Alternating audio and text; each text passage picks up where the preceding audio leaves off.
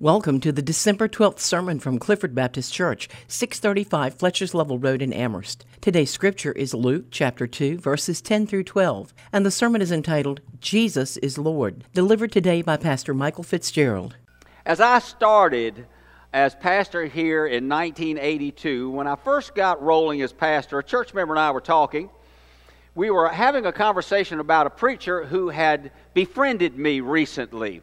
And I'd come to think so much of him. He was an older, godly man who had been a pastor of a number of churches in this area. In fact, he had been interim pastor of Clifford Baptist Church for 7 years in the mid-'70s, and his name was Irvin Booth.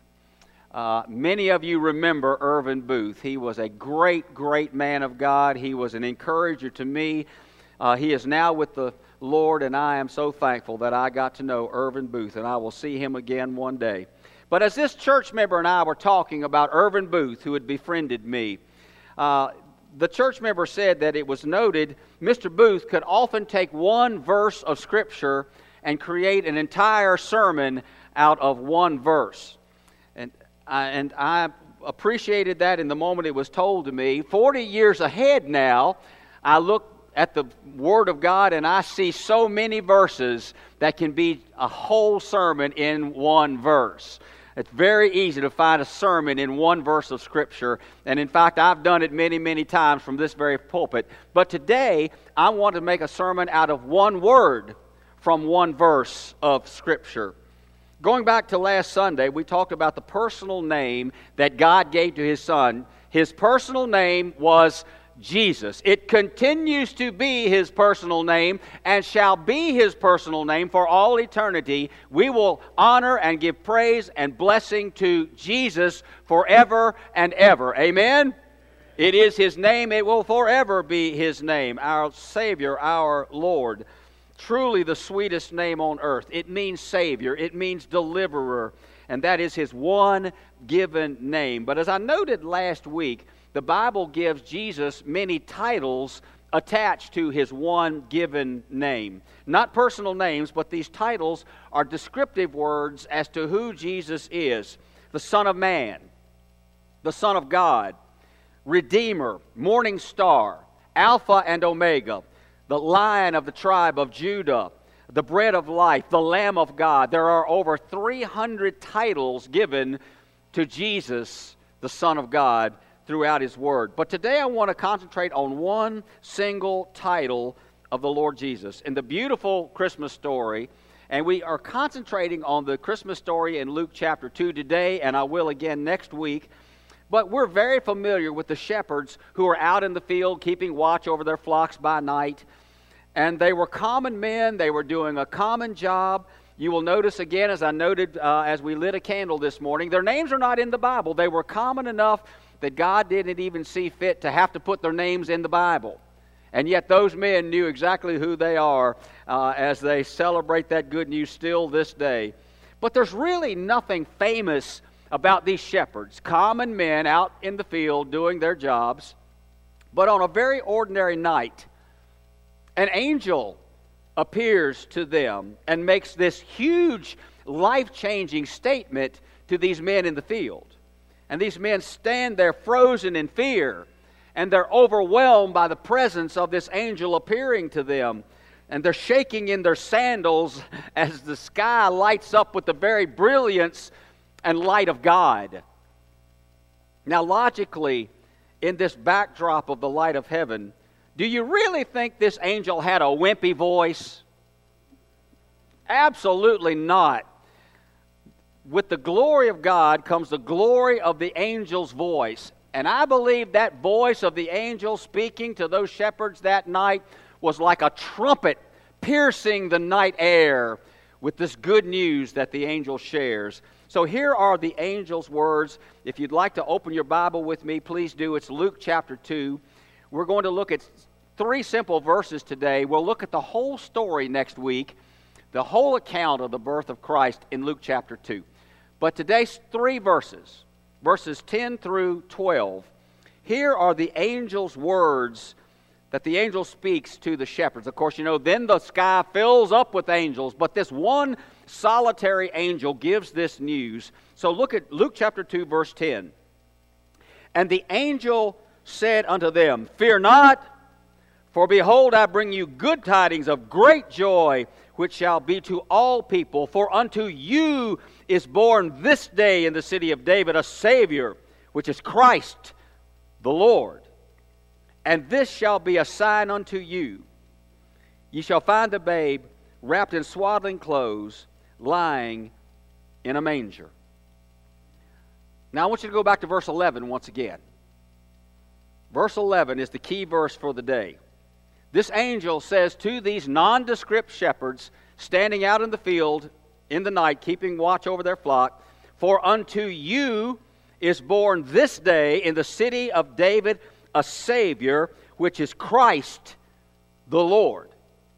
Now, what I want you to see in verse 11 are three titles for Jesus. In that one verse are three titles for the Lord, for Jesus, the Son of God. First of all, there is Savior, which in the Greek form is soter, and it means the deliverer. Christ, which is Christos in Greek, it means deliverer or Messiah. And then Lord. And Lord in Greek is Kyrios or Kyrios, and it means the one in complete authority. So out of those three terms of Savior, Christ, and Lord, I want us to concentrate on the one word Lord today. Lord. What does it mean when you call Jesus Lord? This morning, because I was getting ready to preach on these verses today and concentrate on this one word, as the deacons prayed together. The deacons always meet on Sunday mornings at 9 o'clock, and we pray together. And I took note of the number of times, and we had about 6 or 7 who prayed this morning, the number of times that I heard the word Lord. It was many, many times as the deacons prayed for our church and for our needs and for our day-to-day. But the word Lord, the title Lord, was used many times in our prayer time this morning. What does it mean when you call Jesus Lord? Well, we do use the term quite often. In fact, sometimes it slips off our tongue quite easily. You know, sometimes for me alone, something surprises me. I go, oh, Lordy. You know, it just slips off easily. Maybe too easily. But the Greek word is Kyrios, meaning Lord. It has at least 7 earthly meanings. Find a spot on your bulletin and take a note. You'll never remember all 7. Let me give you 7 brief earthly meanings for the word Lord. First meaning of the word is very simple. It's just a word to address a man in Greek society in Jesus' day. To call a man Lord was the equivalent of us calling a man Sir today. It was just a term of addressing a man. The second meaning of Lord is a title given to a human being in authority. Now, in the ancient world, slavery was a common, universal practice. The Bible doesn't condone it. The Bible doesn't condemn it. It's just a fact of life in those days. In fact, as much as 20% of the entire Roman Empire were slaves. It was a very common practice. Many simply sold themselves out to have an income, to have a place to stay, to work with a family. It was a way of life.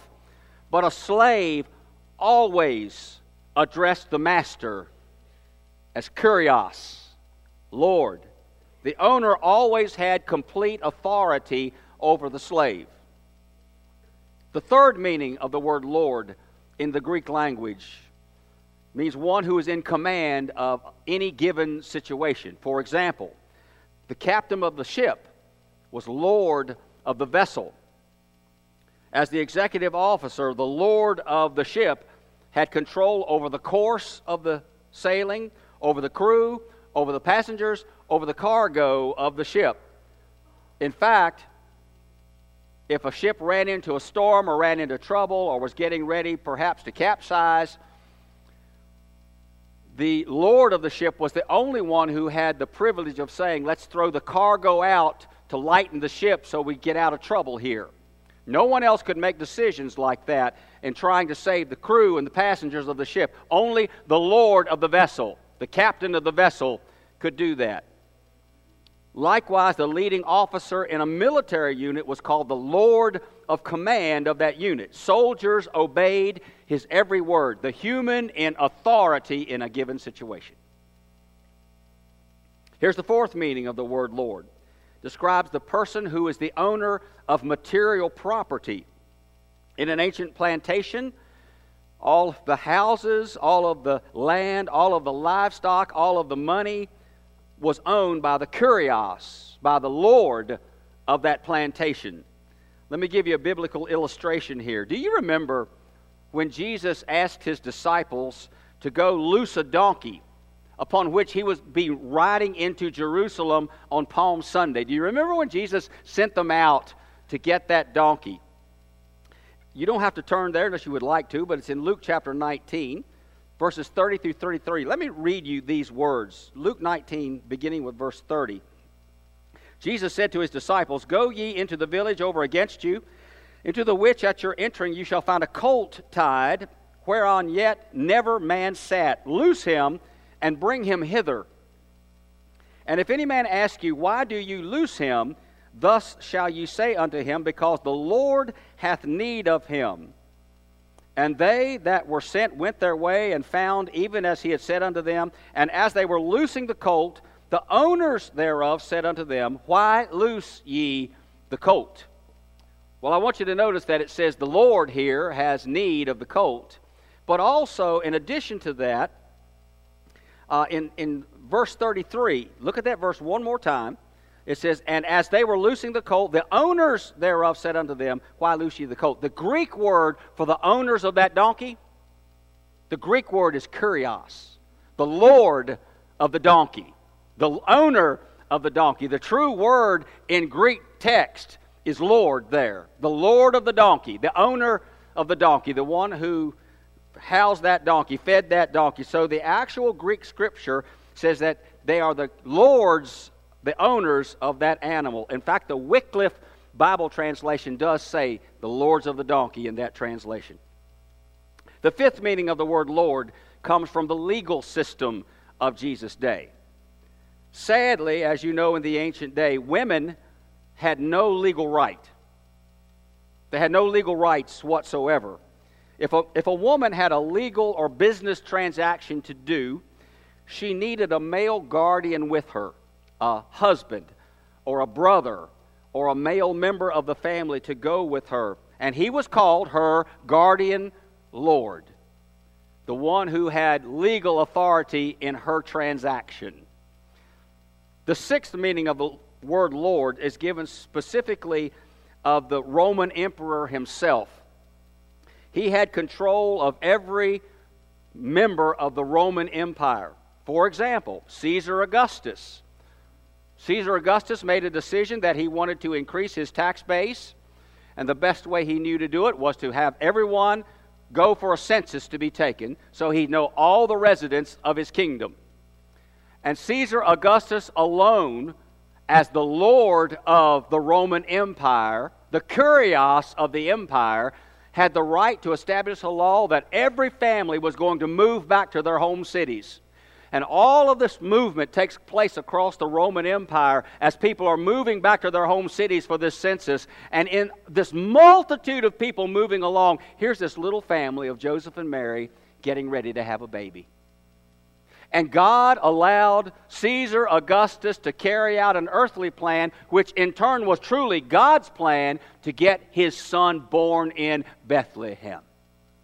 But when Caesar Augustus signed that law into reality that all of the Roman Empire, every person was going to move, he signed it, Kurios, the Lord of the Roman Empire.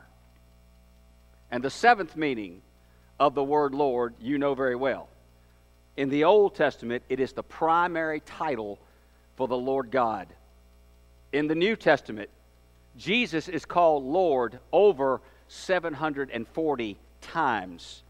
It's the highest usage of the word kurios, or Lord. God is Lord over every atom and every action in His universe. Everything that we perceive forever will be under His authority and His leadership. And we know that we're headed toward the day where every knee is going to bow and every tongue is going to confess that Jesus Christ is Lord. Kurios, the authority, the Savior. That doesn't mean all will be saved, but all will confess. All will come to the reality and the knowledge that Jesus is absolutely Lord and forevermore shall be. But praise God, we call Him Lord today. Amen. He is our Savior. He is our Lord. And we love Him. And we're grateful to bow before Him in worship in these moments. So now, getting back to the Gospel of Luke. When the angel told the shepherds that Christ the Lord is born unto you, that is an amazingly packed word, Jesus the Lord. When we call Jesus our Lord, that is not a title that we should take lightly. What are we saying when we say Jesus is our Lord? Well, in connection with these 7 earthly definitions, let me give you 5 declarations that you and I make when we call Jesus our Lord. You ready? This might be where you want to get a pencil out. This is very important. When you say Jesus is Lord, you declare, number 1, He is your complete authority over your life. You have given Him unwavering control of your life. I no longer belong to me. I no longer am led by my own thoughts and my own desires and my own plans. I belong to Him. And I am led by His thoughts and His plans and His desires for me. True for you, believer. When you call Jesus your Lord, you are surrendering to Him as the complete authority of your life. It's not a light commitment, ladies and gentlemen. It's not a moment that you say, I'll belong to Jesus and I'll do this, but then the next moment I belong to myself and I'm going to do this of my own will. But rather, it's growing and understanding that you are under His control all of your life when you say, Jesus, you are my Lord. When you say Jesus is your Lord, here's the second declaration you make. Lord, you have complete control of the course of my life. I want you to guide my journey. I want you to control my footsteps. I want you to take me where you want me to go. Even in my common day, whether it's a work day or a grocery day or a day that you're picking up supplies somewhere, take me where you want me to be your representative, your witness, your servant. Take me there. And may I be faithful to you in the daily course of my life, that I represent you well. That I won't say or do anything that would make anyone stumble in getting to Jesus through me. Lord, you have complete control over the course of my life. Here are the reins. Here's the steering wheel. Take me where you want me to be that I might serve you. You're in complete control of my journey. In these days, right up to the gate of heaven and then forevermore, you're in complete control of my journey. You're Lord of my life and you're Lord of my eternal home. When you say Jesus is your Lord, here's the third thing you declare. You're telling Him that He has complete ownership of all your earthly possessions. He owns everything we have. You're telling Him that every stitch of clothing, every morsel of food, everything that you have, the house you live in, the car you drive, all your stuff, all your money, every material thing is under His lordship and leadership because He owns it all. Do you mean that today? Are you selfish or selfless with your possessions? Are you willing to help someone else with your possessions? Do your possessions rule you, or do you rule your possessions? Does Jesus own everything you have? You know, one of the first tests of that believer is, do you tithe?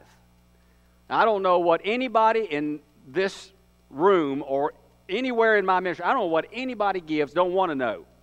So I can ask you that question honestly. Do you tithe? If you do not, then you're telling the Lord, it belongs to me and not to you. So you need to make a decision. Does it really belong to Him? Are you acknowledging Him as your Lord, saying, Lord, you own everything I have. This is what I am to return back to you, that you might use it in ministry, and in upbuilding the kingdom of God on this earth. He really doesn't need our money, but He wants our faithfulness. He wants us to make Him our Lord. And that's part of it. In our material world, is He our Lord? Fourthly, when you say Jesus is Lord, here's the fourth thing you declare. Lord, you are my guardian. You are my protector. Thank you, Lord. It tells me in John chapter 10 that you hold me in the palm of your hand. Thank you. It tells me in Psalm 121 that you never slumber and you never sleep because you're watching over me every single moment of the day and night. You are my guardian. You are my protector because you are my Lord. And I'm never out of your sight. I'm never out of your guarding protection. Isn't that wonderful news?